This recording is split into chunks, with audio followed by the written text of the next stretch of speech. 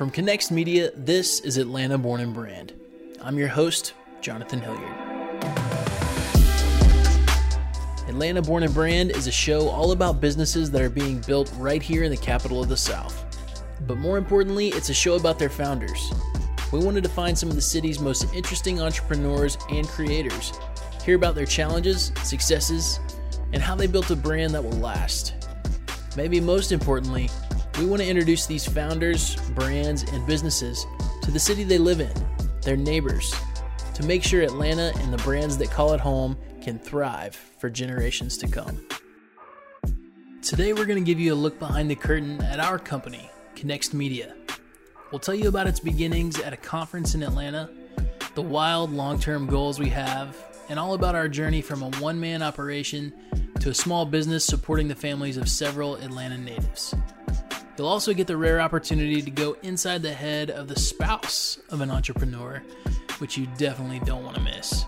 It's all a part of our story, and hopefully at the end of the day, it's a story that can provide some hope and encouragement to our ATL neighbors. So sit back and enjoy the journey that has been Connects Media. Gentlemen, welcome to the show. Have the other pieces of Connects Media / We Are Home ATL / Atlanta Born and Brand team with me today. If you could just introduce yourselves for me, that would be great. My name is Chris Hilliard. I am Jonathan's younger brother. I joined Jonathan here at Connects Media about a year and a half ago, almost 2 years ago now. And my background before that was in print media. And we're going to get there. We're going to get there.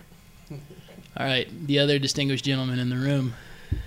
Hey guys, my name is Joshua Pruitt. I am the chief pilot here at Connects Media. We Are Home ATL, Atlanta Born and Brand.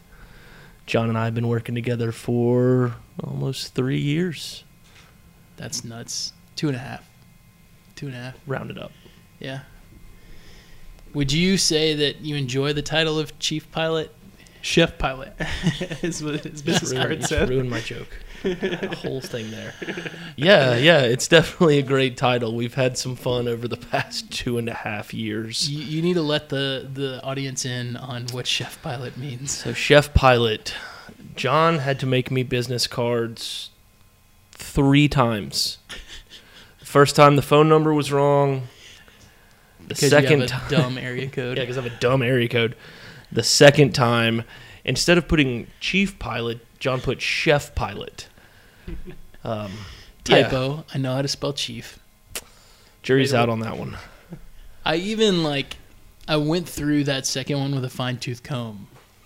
Clearly that comb wasn't fine enough, John. How did we find out that your business card said chef pilot on it? Weren't we at Neymar? We were at a trade show. Yeah. We were at Neymar. What's a chef pilot? Yeah. What's a chef pilot? Whoops. Anyhow, now that we've established our credibility on this podcast, so we've talked to a lot of really great businesses in season 1 of this show, and I just want to get out there as sort of a disclaimer at the beginning. We're in no way, by doing this episode, trying to establish that we are on par with any of those businesses. To be honest with you, we aren't in a lot of ways. A lot of those businesses have been around a lot longer than us. They have just been through the paces. They've perfected their crafts, and I look up to a lot of those men and women in a lot of ways. But what I did want to do was make sure that our audience knew the team that was behind creating this podcast, and down the line, hopefully some other really great content based around people that are doing amazing things in Atlanta. So I wanted to kind of get our story out there. So just to establish, hey, we're clearly nothing special. We're a very run-of-the-mill type of organization here. But I think between the 3 of us, there's some pretty cool stories about how we got here. So I'm actually going to turn over the host baton here for the first time on this show. The first half of this episode to my former podcast partner and little brother Chris. We did have a little Atlanta sports talk show. The Bro and Bro The Bro and Bro Show. That was a thing. I'm sure you can find that in iTunes somewhere. I tried to get rid of it, but I think it lives on. But anyhow, Chris, lead the conversation, brother. Where you take it where you want to take it here. Are we going to have cool theme music like the Bro and Bro Show did? The Bro and Bro Show did have a great theme song. I encourage you to go back and listen just for that purpose. But yeah, I just want to talk to Jonathan a little bit, just kind of about the origins of our business and just kind of from its inception. Talk about Jonathan. First of all, I remember pretty vividly you were at a conference with at your previous job, and you came home from the conferences in Atlanta. You were living in South Carolina at the time, and you came home with this grand idea that you explained to me sitting on the couch at our parents' house. Tell me about that experience and what the initial vision was for this business. Well, long story short, this conference, it was the Digital Summit in Atlanta, and it was basically just all things digital media, talking about social media strategy, talking about how to incorporate video into what you're doing in your regular 9-to-5 jobs. And kind of sitting in on this conference, I was working, my background is in video production, and for the first 10 years of my career, I worked in athletics. So I was working for a university at the time, my alma mater at South Carolina, and I was trying to apply the things I was learning at this conference to my 9-to-5, basically, and how I could get better, and telling the brand story of South Carolina athletics and what we were going to do. Well, after sitting in this conference for 2 days and kind of being back home in Atlanta and thinking about kind of the landscape of digital media, I just kind of got this thought in my head of, okay, what if there was a company in Atlanta that was focused hyper local on telling great stories in a quality that maybe isn't always done on a local level. So like a 30 for 30 films, or like a National Geographic quality like photography level, or like a high level podcast storytelling platform that really dove deep into some of those local stories that not only people could enjoy, but because it was local, it would intrinsically mean more to people, because you could go to these people and actually talk to them and actually support their businesses and actually see these places that you were hearing stories about. And I remember coming back to our folks' house that day, Chris, and telling you, what if there was this media company that was platform agnostic, that wasn't tied to a print medium on a daily basis, or a radio signal that you had to program either daily or 24 hours worth of content, but really just focused on getting out the best stories in whatever pace and whatever format that came in. And that was where the idea was sort of hatched, was that summer of 2016. Had always thought about starting my own company, but I think at that point I still thought it was like 10 years down the line. Mm-hmm. It was something that I would kind of do the second half of my career as I paid my dues. But in 2016, I guess I was 31 years old. I sort of got the itch at that point, and Josh is going to make fun of me for this, but the keynote speaker at that conference was somebody that I had been listening to and have been kind of ingesting his content for a while, but it was Gary Vaynerchuk. And he was not the Gary V plug. He was not the first speaker at that conference that got me thinking this thought, but he's very brash, very upfront, and basically said, hey, if you have dreams and aspirations, what are you doing about that? So that was the first thing that got me thinking, okay, maybe we can actually do this. So I think the next big piece was obviously you weren't living in Atlanta at the time. No. But I'm from me knowing you, and then obviously the way you branded this company since its inception, it was important to you that you did this in Atlanta. Talk about that and why that was the case. Well, I think the obvious answer is that Atlanta is a top 10 media market in the country. That's the very practical answer. So the number of eyeballs and ears that are here in this city to consume quality content is much, much higher than it was in Columbia, South Carolina.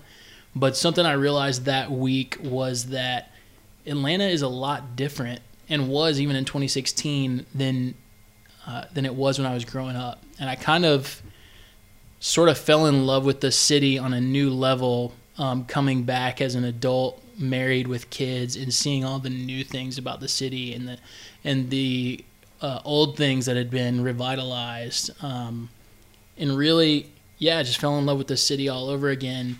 And as you'll hear from our other guests later in this podcast, it was not an easy sell to pick up the family and move back to Atlanta for obvious reasons. I'm married to a girl from a very small town, and Atlanta is not her ideal living locale.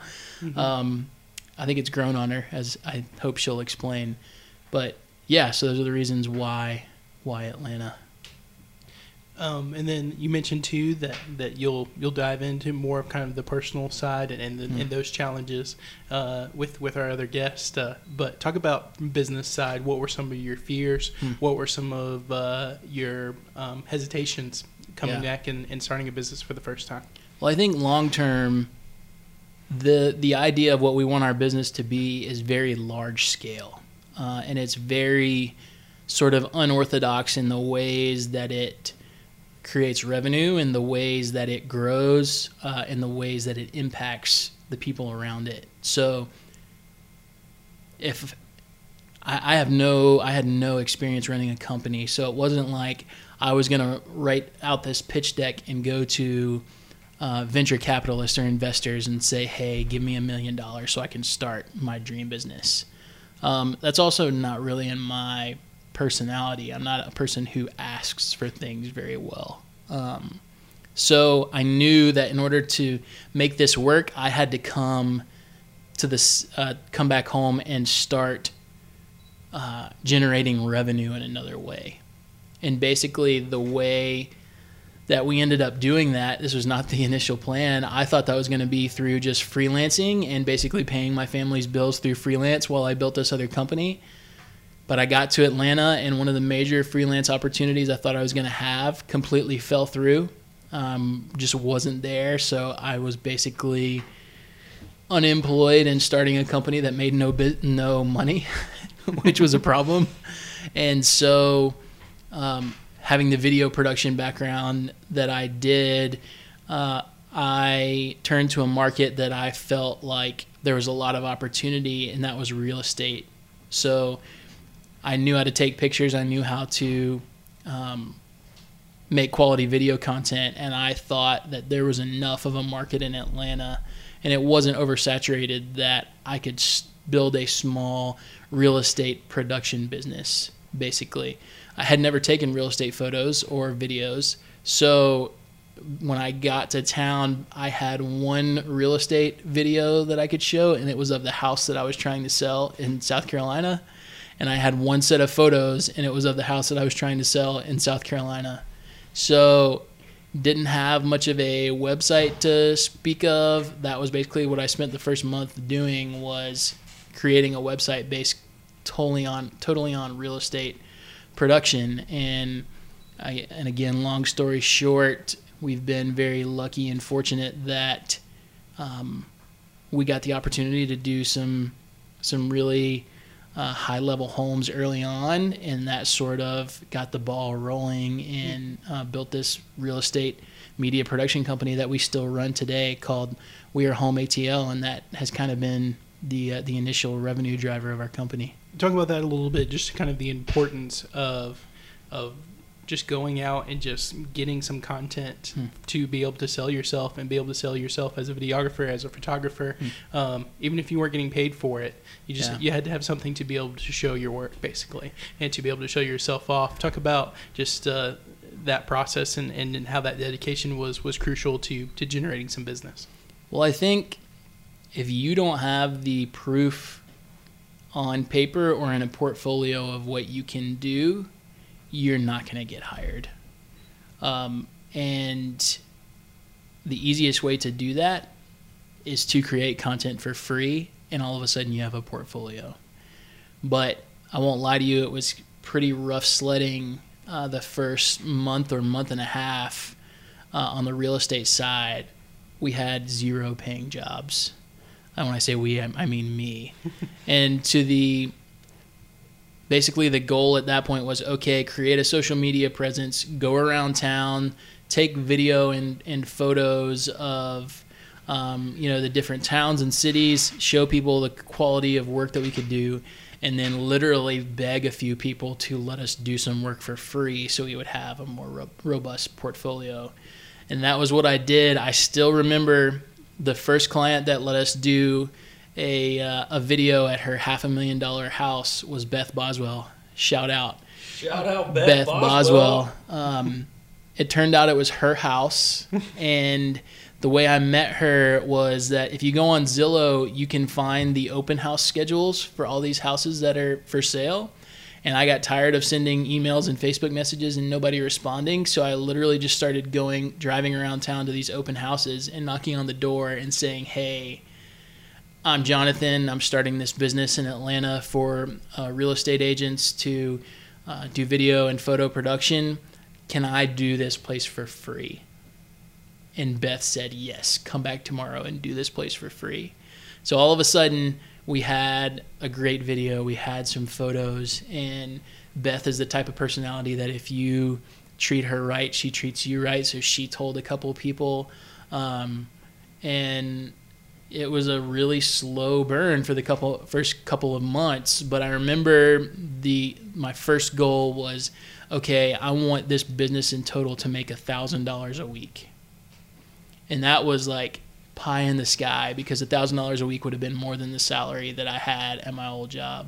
And I remember, it was several months in, obviously, when I hit that goal. I don't think, Chris, you might have been on at that point or close to coming on, and at $1,000 a week, I was like, okay, here we go. Like we've built something real at this point.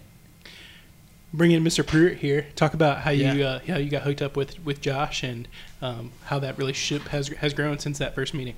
Well, Josh, I'll let you tell the story, kind of how you remember it, maybe from your perspective first.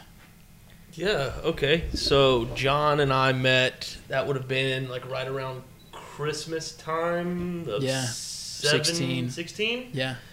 I got introduced to John from a mutual friend of ours in South Carolina that said, hey, this guy John I know is moving to Atlanta, is looking for a drone guy. Would you be interested? And I'm like, yeah, whatever. I was doing a lot of freelance work at the time.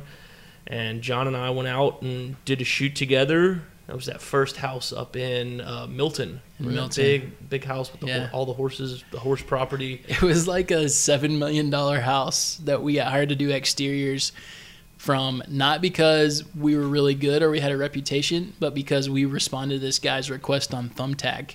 Oh, that was the Thumbtack And days. we quoted him, the first time I went out there, I quoted him $100 to take exterior pictures, not knowing, there was no details about the house on here, not knowing that it was a 16,000 square foot, $7 million property. But then after he liked the exterior photos, obviously, again, that was another opportunity. I think I took like 50 photos that day of just the outside of this house, because it was an opportunity. Hadn't had the opportunity to shoot a $7 million house, so I knew that was going to be like number one image on our website. So after we took those exteriors, he asked us to come back and do drone photos, and he asked me if I did that, and I didn't, but I said yes, I can do that, because I had met Josh. So that was our first job together. Yeah, and it just things kind of snowballed from there, Yeah. and it's been pretty solid for the past 2.5 years. Yeah. Well, and I think what was cool for me is that, Chris, you were in Dalton still working as a sports writer at the time, and I think Josh and we may have met for coffee in like January when I first moved back. That's right, at Starbucks. At Starbucks in Snellville. Yeah. What up, Scenic Highway? But I don't think we did that job till like March or April, maybe. So for those first 2 or 3 months, I don't know if you guys have ever heard entrepreneurs talk about just like loneliness being a real factor.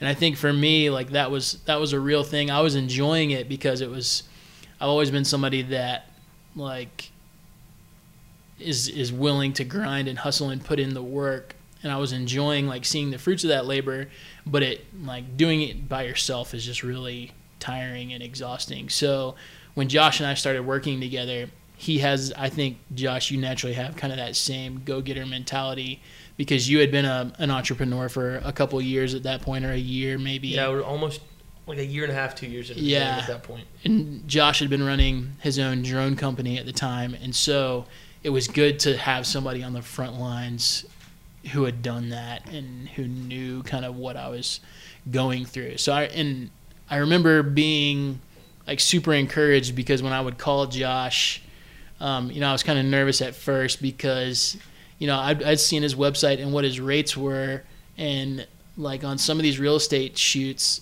based on the rates on Josh's website, I couldn't afford him. But it was kind of a thing where I was just like, hey, buddy, just trust me, and I'm going to keep throwing you these shoots like you will be my drone guy. And as big as this thing grows, I'll stick with you and come to it. And he was, to your credit, man, you were super trusting in that and said, yeah, man, whatever the rate's going to be, let's do it, and let's build some momentum here.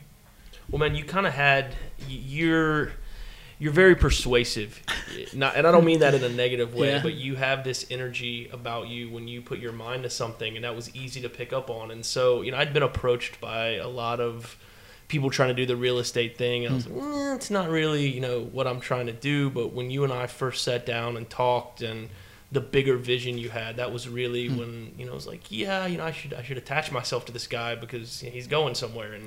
And here we are 2.5 years later, sitting in our office doing a podcast.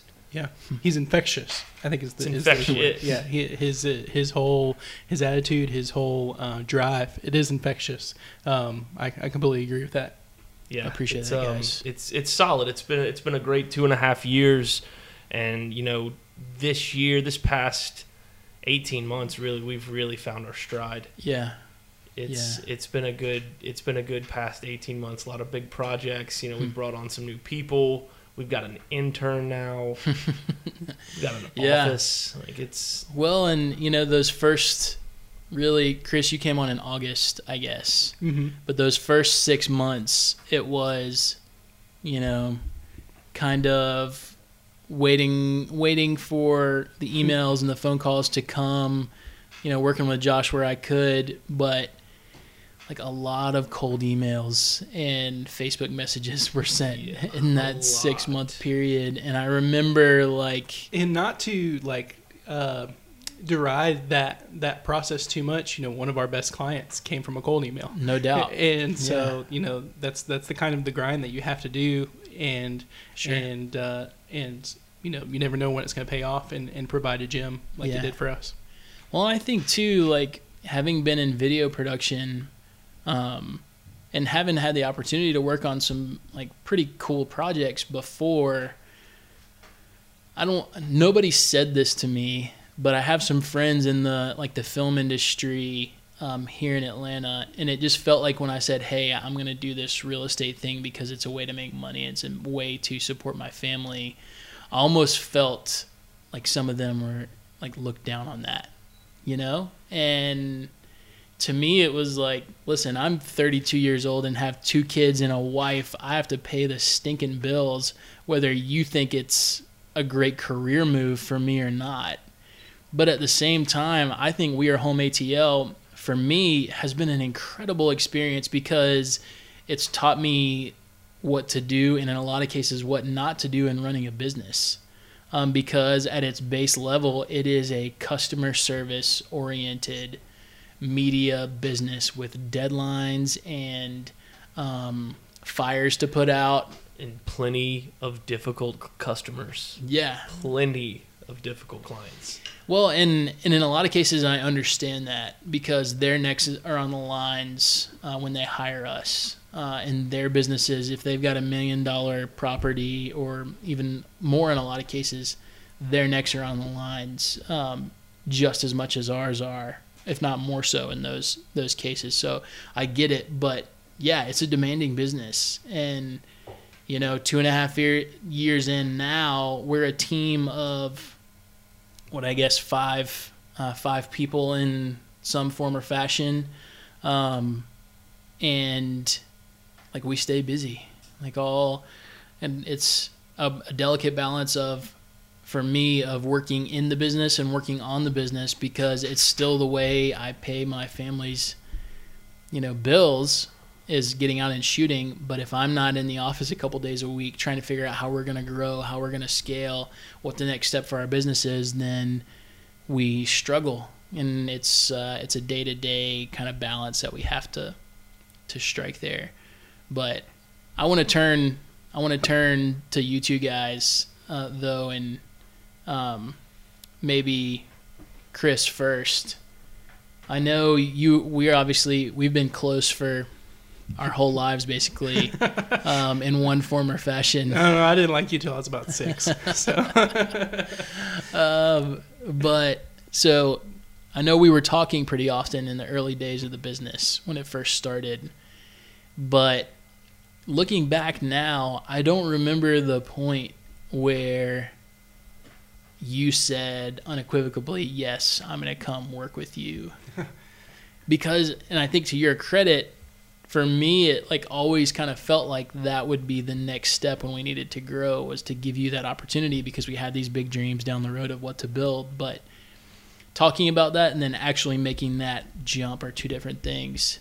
So I'm curious to know how you recall that situation and what your thought process was to actually take the leap and do that.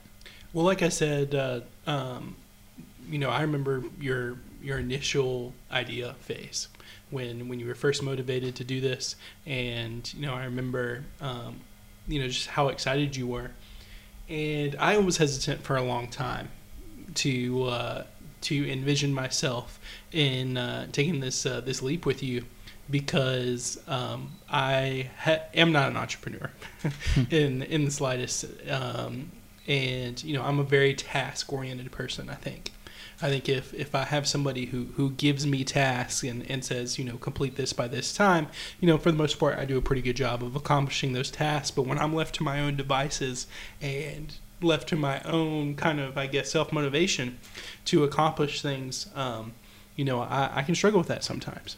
And I know that about myself. And so the idea of me joining a small business was scary at first, for sure, because of that, and because of knowing my own limitations. And I respected you, and I had a whole lot of belief in your vision.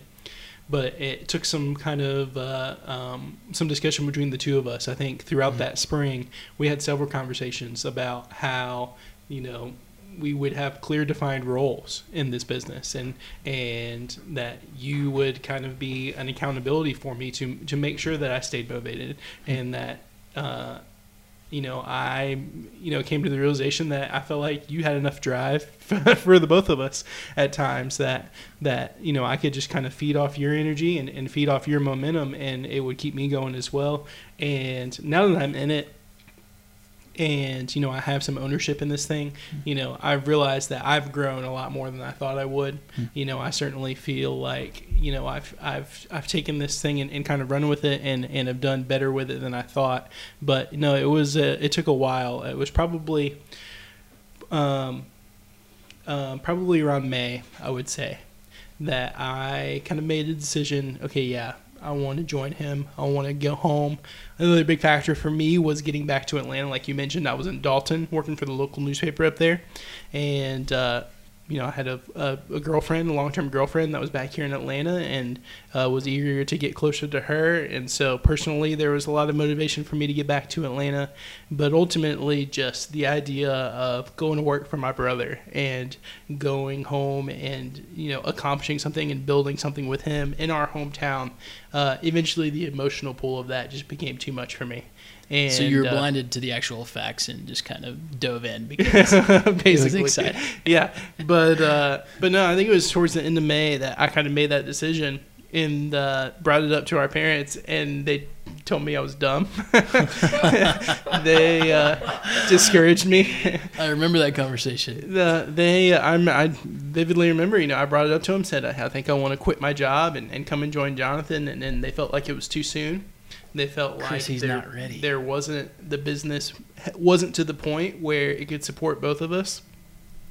And, to their credit, they're right. They were right in a sense. I couldn't have come home and lived on my own. Obviously, I moved back in with my parents, and they have been wonderful in supporting us, outside of that initial conversation maybe. Yeah. But, they wanted what's best for us, and they supported me in changing my career eventually. But at the same time, they weren't right in the sense that, I feel like once I joined and having the flexibility and just kind of the manpower to expand the business was a big reason why we took off. It was a gasoline that we needed, really, For sure. to not be beholden to one person's schedule. Yeah. And to begin to scale the thing and stretch out.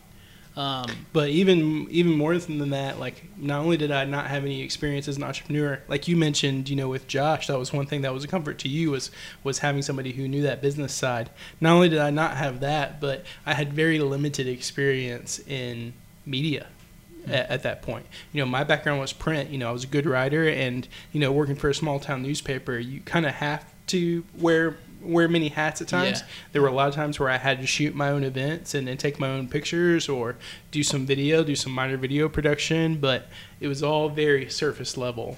And to your credit, you got me trained up very quickly based on your experience, and I had to lean on you a lot, and still do in a lot of cases, on the actual content creation side.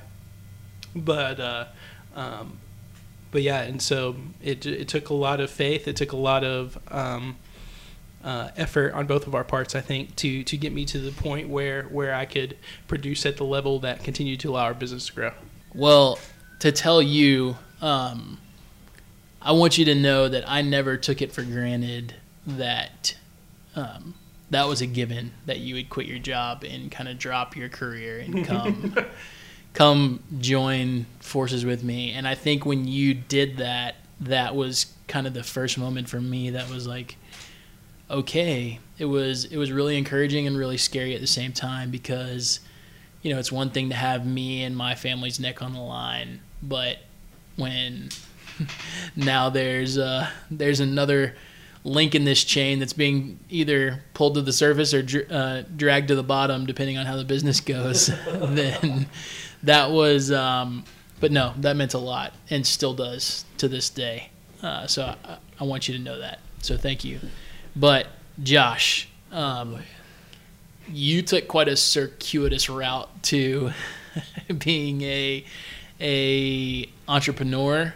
Yeah, sure enough. I want to talk more about your background, and I think it's relevant because of what you have ended up doing in your career. But how does one become a drone pilot who runs his own company in Gwinnett County, Georgia? It's a long story, Yeah. but no. My background is actually public safety. You guys both know that. But what many of you guys listening may not know is there's not a lot of money to be made in public safety. Yeah, there's great job security, but if you have big ambitions, the money's not quite there to do big things. At least not, with the department I was working on. So 2015. And you were, not to interrupt you, but you were a firefighter and an EMT. I was a firefighter, Right. EMT, focusing on hazardous material response. Gotcha. So yeah, fast forward, we'll start in 2014. 2014, I was Georgia Rookie Firefighter of the Year. And that kind of started the downward spiral. So 2014, Rookie Firefighter of the Year. Fast forward to 2015, and I realized that, maybe public service wasn't exactly everything I had chalked it up to be. And so I bought a one-way ticket to Colombia, South America, not South Carolina. Colombia. Yes. Bought a one-way ticket and a Phantom 3 Standard, and set out on a backpacking adventure that ended up lasting about a year. And early on, I was just taking pictures and stupid videos for my own sake.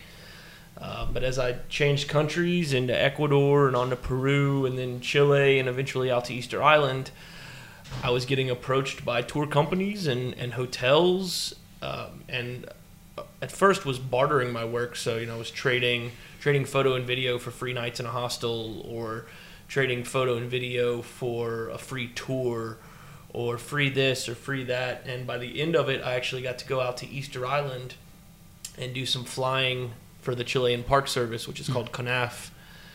And that was really where the idea was kind of cemented in that, once I get back to the States, there's something to this drone game. And came back to the States in 2016 and put my own thing together and was just kind of doing the freelance thing, a little bit of real estate, a lot of film and television production, and slowly started finding my way back into the public safety sector, but on the private side. And now, aside from everything that I get to do here with you two goons, I work for a public safety software company that specializes in drone operations in public safety. And so everything kind of came, full circle in a really, really strange way. Yeah, and a zigzagging sort of route all to over get the back place. there. Yeah. Literally. Yes, literally all over the place. Quite literally. We're sort of a interesting bunch in that none of us had a background in real estate. Not a bit. And, really, I had some media production background, but in what we do on a day-to-day basis, we sort of just decided we were going to do it and started learning how to do it. And I think that says something for us because I'm proud of the work that we do today. I think we do solid work, and I think we are, near the top of our industry in this market. I think there's probably people that do certain things better, but I think what I've been proud of is the breadth of things that we do really well. Do you remember some of those early days? Like just Yeah. the ridiculous gear haul outs that we would do, and Yeah. we would be at somebody's houses for hours. Yes. And now it's pretty well a science. Yeah, we definitely have become more efficient over the years. I mean, I can remember literally spending all day at a couple of properties for 6-7 hours between photos and videos and aerials, and it was a lot. I think we were captured every angle we possibly could with Twice. every piece of gear we had. Twice. Yeah. It Yeah. was it's funny to look Yeah. back on. Because you want to make sure you get what you need. Right. And we were capturing a lot more content than we needed, which is a thing to do on the front end. But the thing I wanted to pull from that, though, is that in 2019, you can learn how to do just about anything you want to learn how to do. Now, there's an artistic eye that maybe is a little genetic, but you can figure out things if you really want to. And whether it's through online video tutorials or just reading in Facebook groups or wherever it is, a lot of how we've learned how to do what we do now has come through those things. We didn't learn it in college. No. We didn't learn it in, from somebody in the business that has been doing it a lot longer. Mm-hmm. It's been feet to the fire, figure out how to get it done. There's definitely been a lot of trial and error. Yeah. And a lot of self-study and Yeah. really figuring out, the best workflows. Because like you Sure. said, we used to capture so much. Well, I mean, we could have produced features with, Yeah, with no doubt. the amount of footage we would No capture on doubt. some of these properties. It's also something that's been really hard working with family, and even now, Josh, I mean, like, considering you one of my best friends at this point, like, You heard it here first, ladies and gentlemen. friend relationships complicate business relationships. 100%. And so sometimes, like, I want to say, Josh, you screwed the pooch on this. And He's not good at that. I'm worried about his feelings. So it's tough. It's tough. I'm But- curious to hear from Josh a little bit about that, about seeing the dynamic between myself and Jonathan as business partners, but also brothers, and seeing where those two lines meet.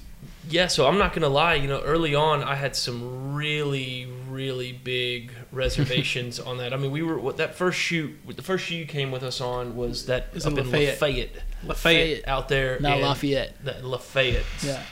And I was nervous because I hadn't met Chris. I didn't know you from Adam at the time, and I was like, yeah, we're gonna hire my brother. And I was like, oh man, nepotism, friends in business rarely work, and now you're gonna bring on your brother to this Yeah. new thing we got going. And I was anxious, but once we got a few shoots under our belt between the three of us, and even Chris and I shooting solo, those things kind of dissolved away because you guys, while sometimes the family stuff comes up, you guys do a really good job of keeping it professional enough and not That's really good to know. bickering. I don't see the negatives. If they are there, you guys do a great job at keeping things professional enough. And we still do like to hang out with each other outside of work sometimes. Which is weird. And I mean, that was one thing that I think, in particularly, I think our mother in particularly was worried about was our relationship as brothers suffering because of that. And I don't think that's been an issue at all. Thankfully, it helps who we were always really close. I think, we've always been pretty tight. And so, it's certainly working with your brother. I don't think it's necessarily for everyone, but I think for the most part, it's worked out pretty well for us. It's definitely not for everyone. Shout out Sean Pruitt. Yeah, shout out. But so we talked about kind of where we've been, and just to update you guys and the audience. So We Are Home ATL is still a huge part of our revenue, obviously, but we have expanded to working for some other small businesses and doing kind of branding video work and really trying to just set down roots in the local business community to let them know that we're on their side. I think for the local business community to feel like they have an advocate in media and media production was a huge thing for me. And I'm hoping that through this podcast and through working with them in other ways, they're starting to feel that way. And I think I can speak to, the 5-year vision a little bit better since I'm not really involved in the day-to-day of things anymore. At least with what we built with We Are The Home chef ATL. pilot roles are pretty hands-off. Chef pilot's very hands-off. At least, what we've built thus far with We Are Home ATL, this is a proven business model. This could go anywhere. This could be a nationwide thing in 5 years. Whoa, killer. Hey. That sounds stressful. I'm a shoot the moon kind of guy, you know me. But I mean, why not a We Are Home Nashville or a We Are Home Tallahassee or a We Are Home Charlotte? It's something that can Nobody wants to easily live be in replicated. Tallahassee. That's really true. I don't know why I threw Tallahassee in there, but it's something that's easily replicatable. And if we can get it to that step, I think it would be incredible for all parties involved. But I do like the fact that Chris has really stepped up into, for lack of a better term, a manager's role and is really driving this ship. And like you said, it's given John a whole crap load of time to really focus more on the creative side of things. And that's the stuff that really excites me, is the creative stuff. And so if we can continue on this trajectory that we're on, where, Chris, you're pretty well stepping in and running the show. I mean, honestly. Yeah, when I have babies and leave for the week to do projects. Yeah. It's that's where I see things going maybe on the 3 years that, Chris steps up to run We Are Home ATL, and we just get to keep focusing more on some of this creative stuff. Yeah. It's a beautiful dream, I think. For me, I'm excited about what you guys have both said with Chris taking more of a leadership role in We Are Home ATL. That's huge.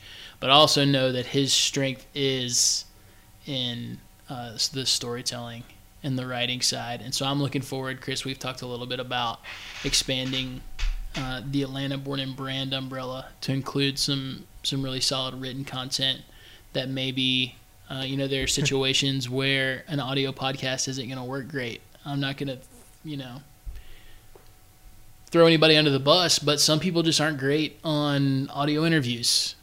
Maybe that's a great situation where Chris goes in and tells their story through a written article. It's been a minute.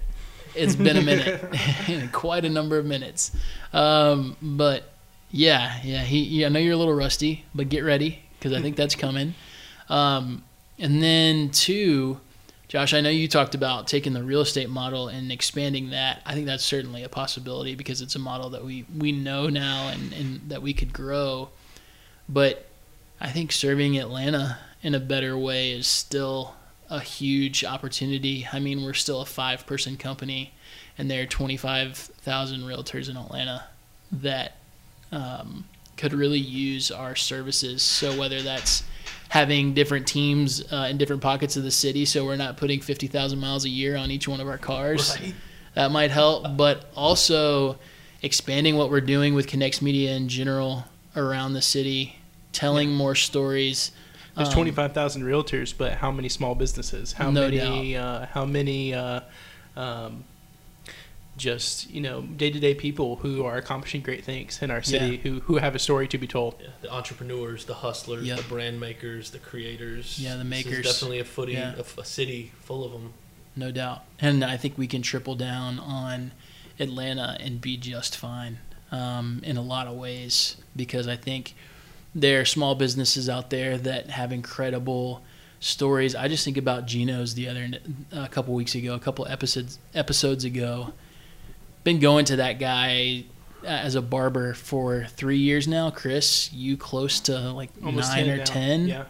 And we never knew just like the depths of what their story was and the incredible, awesome, lofty dreams that they have for taking their model and empowering other barbers to then go on and own their own shops that have these incredible reputations of awesome customer service. To me, when we got to tell that story, that was just a glimpse into the future for me of, okay, how many other of these stories are out there in Atlanta that, whether it's through Connects Media and those businesses come to us and hire us to tell those stories, or whether it's through Atlanta Born and Brand, where we're just telling the best possible stories we can get our hands on because we feel like the city needs to know them. I think the possibilities are endless there. Yeah. How many Ginos do you think you meet on a day-to-day basis? Exactly. Just going about No life in doubt. the city that have an amazing story that no one ever knows. Yeah. And I think people are suckers for a good story. And how much better can this community be made if we all know each other's stories in a way that motivates us to support each other in a more real way. Did you make Gino cry? I think I might have made Gino cry a little bit. Yeah, I'm pretty sure Gino definitely wiped some tears away. Which, by the way, shout out Gino and Alex. Yeah, no doubt. Jonathan has that skill though. Josh, I don't He know does. if you know. He's He a does. shark. It's a monster. He's a Monster. shark. Yeah. He'll make you cry when can he's telling pull your the story. emotion. I've been doing this for a little while, guys. Quite a number of minutes, as Alex said. No. Yeah, not all of our stories are going to make people cry, and that's okay. But if you finish listening to a podcast or reading an article that Chris wrote or watching a video that Connects Media produced, and you feel like you know the person on the other end of that story in a way that you would never get from reading an article from the local newspaper or, watching a cursory piece of content on the local news on TV, then we've done our jobs. And I'm excited to see where that takes us in the future. Good talk, guys. As a little way of introduction, we have one more guest on the show today, and this person I think is probably the unsung hero of Connects Media because I sing about her all the time. I don't know. she allows it to exist, so that's nice. And I think she has some great perspective for the wives of crazy people who decide to be entrepreneurs, and she is now a mom of 3, which is a freaking crazy job.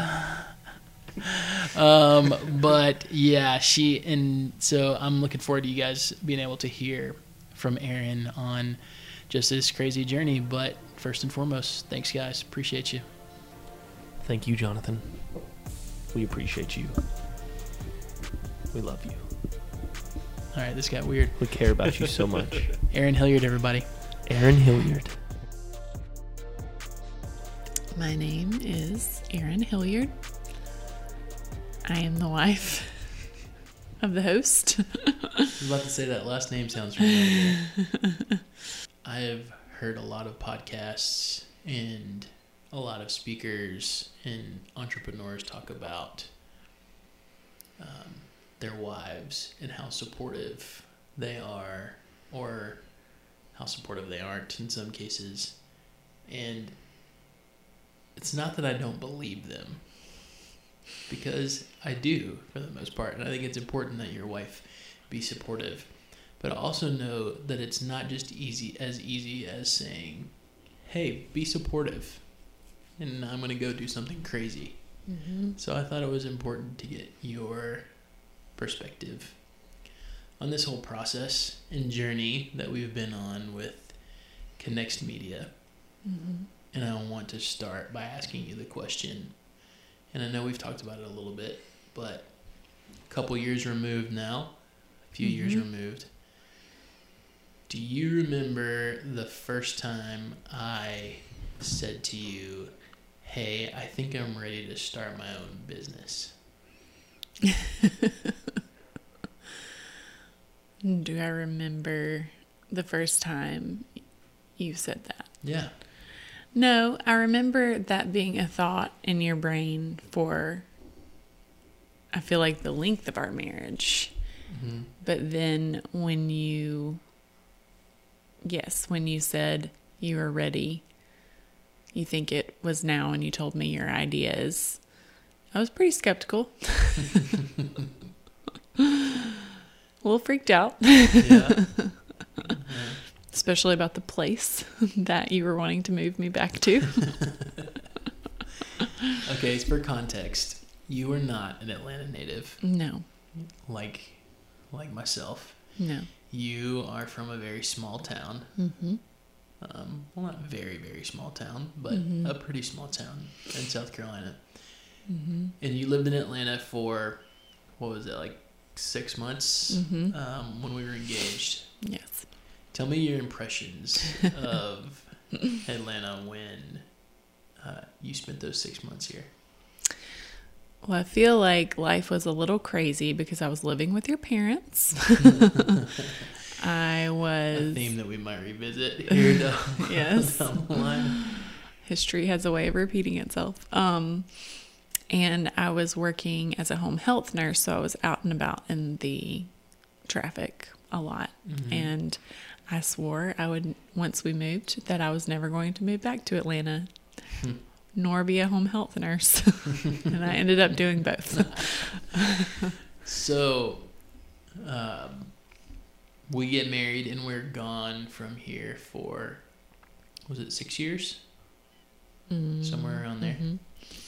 And I came to a conference here, and I came back to South Carolina where we were living at the time, and I tell you, hey, I'm ready to start my own media company, and I think we need to do that in Atlanta. Mm-hmm.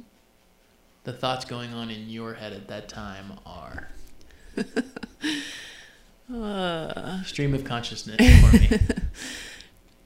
At first, I didn't want to move again. Yeah. I didn't want to move again, and I didn't want to move to Atlanta, and didn't want to leave my friends, didn't want to leave South Carolina. So lots of not want to's going through my mind at first. Not all of them came out of my mouth, I don't think. I don't think so either. Thank goodness. But yeah, it was definitely not expected nor really desired at the time. Yeah. Yeah.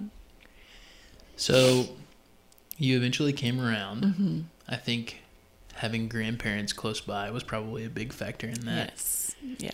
We had just had our second child, or we were about to have our second child as we were discussing this potential move.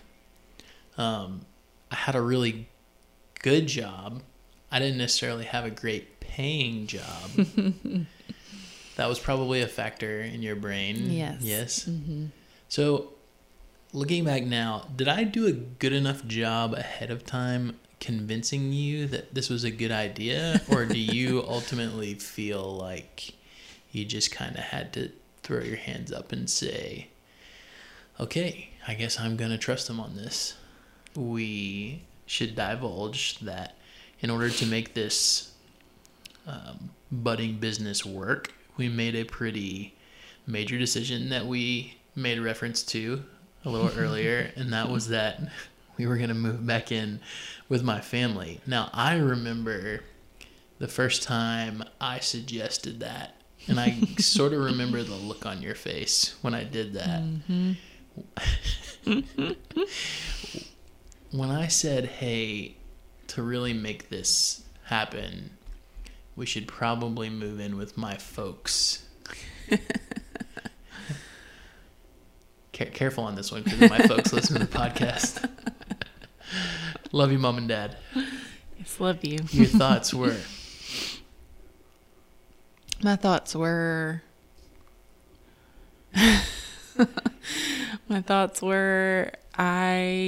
this is going to be crazy. Yeah. Yeah. Yeah. It's going to be hard, and it's going to be crowded. And it was. And it was. Yeah. It was. But there was lots of good that came along with that. Yes. I had a newborn, and there was a Mimi right there with her arms wide right. open that was willing to help. So. Ruining that child for life. She's still her favorite. Yeah. / she's his favorite. His favorite. Yeah. Yeah. Thank you, Mimi, for Yes, that thank support over those 6 months and ever since, really. But 8 months. 8 months. Were we there for 8 months? 8 months. I've been telling people we were there for 6 months. Well, I was there for 6 months when we were engaged. Oh, right. Then it was 8 months before you We were moved there here. for 8 months. Mhm. Okay. So we, like you just said, we didn't really have a reference point for what life as an entrepreneurial family was going to be like. Mm-hmm. We're now, I guess, 2.5 years in, pretty close to that. And I think one thing that we talked about when we made this move was, hey, I'll have more control over my schedule, and maybe it'll be a little less crazy and busy and more conducive to having a family. That was dumb. But what is life as the wife of an entrepreneur like for you now in relation to how our family earned its income, our schedule, our lifestyle? How's that been for you?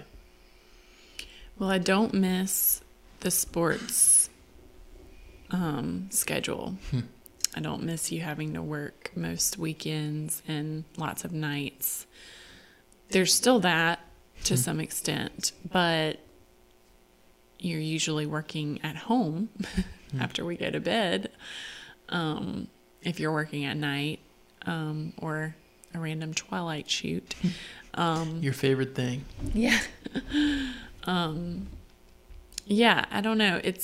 I know that for me, I have to be flexible, and I have to know that things change, and it's not a 9 to 5. I can't expect you to be home, at 5:30, especially when we live in Beaufort. And I know that there's just going to be a lot of demand on your plate because you are owner, and so everything eventually falls back to you. So yeah, I don't know. Just in my mind, I've had to be a little, even though I don't know from your perspective if I seem flexible or if I seem relaxed in that way, but I think over time I've learned a little bit more to relax in that way. I don't know if I've asked you this. Are you ever scared or worried that this will all go away? That the business will fail and we'll be kind of back to square one? Yeah, I don't entertain that thought very often. I think I had the thought in the beginning, just wondering if it was going to ever sustain our family. And I was like, our goal eventually was for me to be able to stay home with the kids, and happy to say that has recently happened. And so not anytime recently have I been worried. And yeah, so.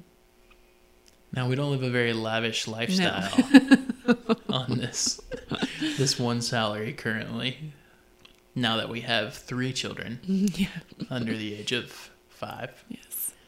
But I do want to tell you, though, that I think all those things that you've mentioned over the last 10, 15 minutes or so, I think the thing I've been most impressed about and has been most comforting for me is that I don't think you said one time to me or asked me in the last 2.5 years, what are you going to do if this doesn't work out?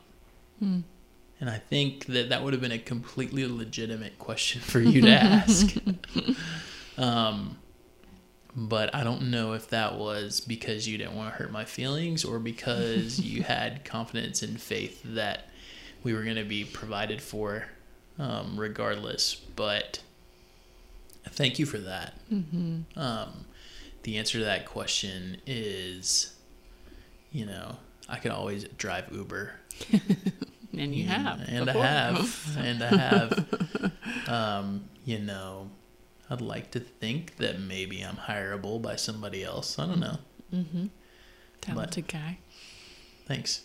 Appreciate that. What are you most excited about for the future of our lives together, our family business, just kind of the path and direction that we're going in? You're asking me in a postpartum period where everything seems a little cloudy right now. But we have a 3-month-old, by the way. Not even. She's 10 weeks old. No, I'm excited to see where the business goes. I'm excited to see you sort of take it in more of a direction that you originally wanted to. I feel like a couple of times I've said, well, maybe when this happens, he won't be as busy. But I feel like that's probably not going to happen. I think that's part of that is your nature you're just a go-getter. And I don't know that you'll ever be like fully satisfied delegating all your tasks. But and I hope you're not like really excited about me retiring someday, because that's probably never going to happen. Yeah. Haven't thought that far ahead. So. Well, thank you. You're welcome. For your time. By the way, you are a trooper because we interrupted our date night to record this segment of the podcast. And our dog has been snoring on the floor, so I don't know if y'all can hear that. By the way, talk about loving Atlanta. Our dog, Murphy, is lying next to us. He is 10 years old, and he is sawing a log right now. Something fierce. But anything you want to add to this conversation that you feel like the audience, or maybe wives of other entrepreneurs or spouses of other entrepreneurs should know about this process, or any words of wisdom? Gosh, I feel like there wasn't really anyone to talk to that had been in my shoes when we started this process. So I think if I were to tell myself 3 years ago something wise in regards to this whole process, I would just say have more faith in your husband. I feel like that has grown our marriage a lot in the past few years, is just like going on this sort of adventure together, and like me, just sort of blindly trusting you. Well, blindly, that might be a little strong. Like I said, I had no idea what it would look like. That's what I mean by blindly. Yeah. I definitely think you have natural entrepreneurial tendencies. You are a go-getter and a person who, once you decide something, you do it, or put things in place to get it done. And I think that obviously needs to be a trait of an entrepreneur. And it's just evidenced by our short dating and engagement. Once he decided he was, on board Yeah. with me, Yeah. things happen quickly, and that's really just been the pattern of things and decisions along the way since then. I think it was about the same amount of time that it took me to decide that I was going to start my own business after, we first started conversations. What, about 3-4 months? Yep. Yeah. It's good. Yes. Well, thank you again. You're welcome. Carry on. Atlanta Born and Brand is a production of Connects Media. Special thanks go out to Chris Hilliard, Joshua Pruitt, and our families who make it all possible. Stay tuned to the show for more stories from the city's top startups and small businessmen and women. You can do that by subscribing in Apple Podcasts or wherever else you might happen to be listening. If you like the show, we'd really appreciate a review and a rating. And of course, share it with your friends. Keep up with the show on social media. We're at ATL Born Brand on Instagram and Twitter, and you can also like our Atlanta Born and Brand Facebook page. Finally, you can find all the previous episodes of the show on our website, atlborn.com. For Atlanta Born and Brand and Connects Media, I'm Jonathan Hilliard. Thanks for listening, and I'll see y'all soon.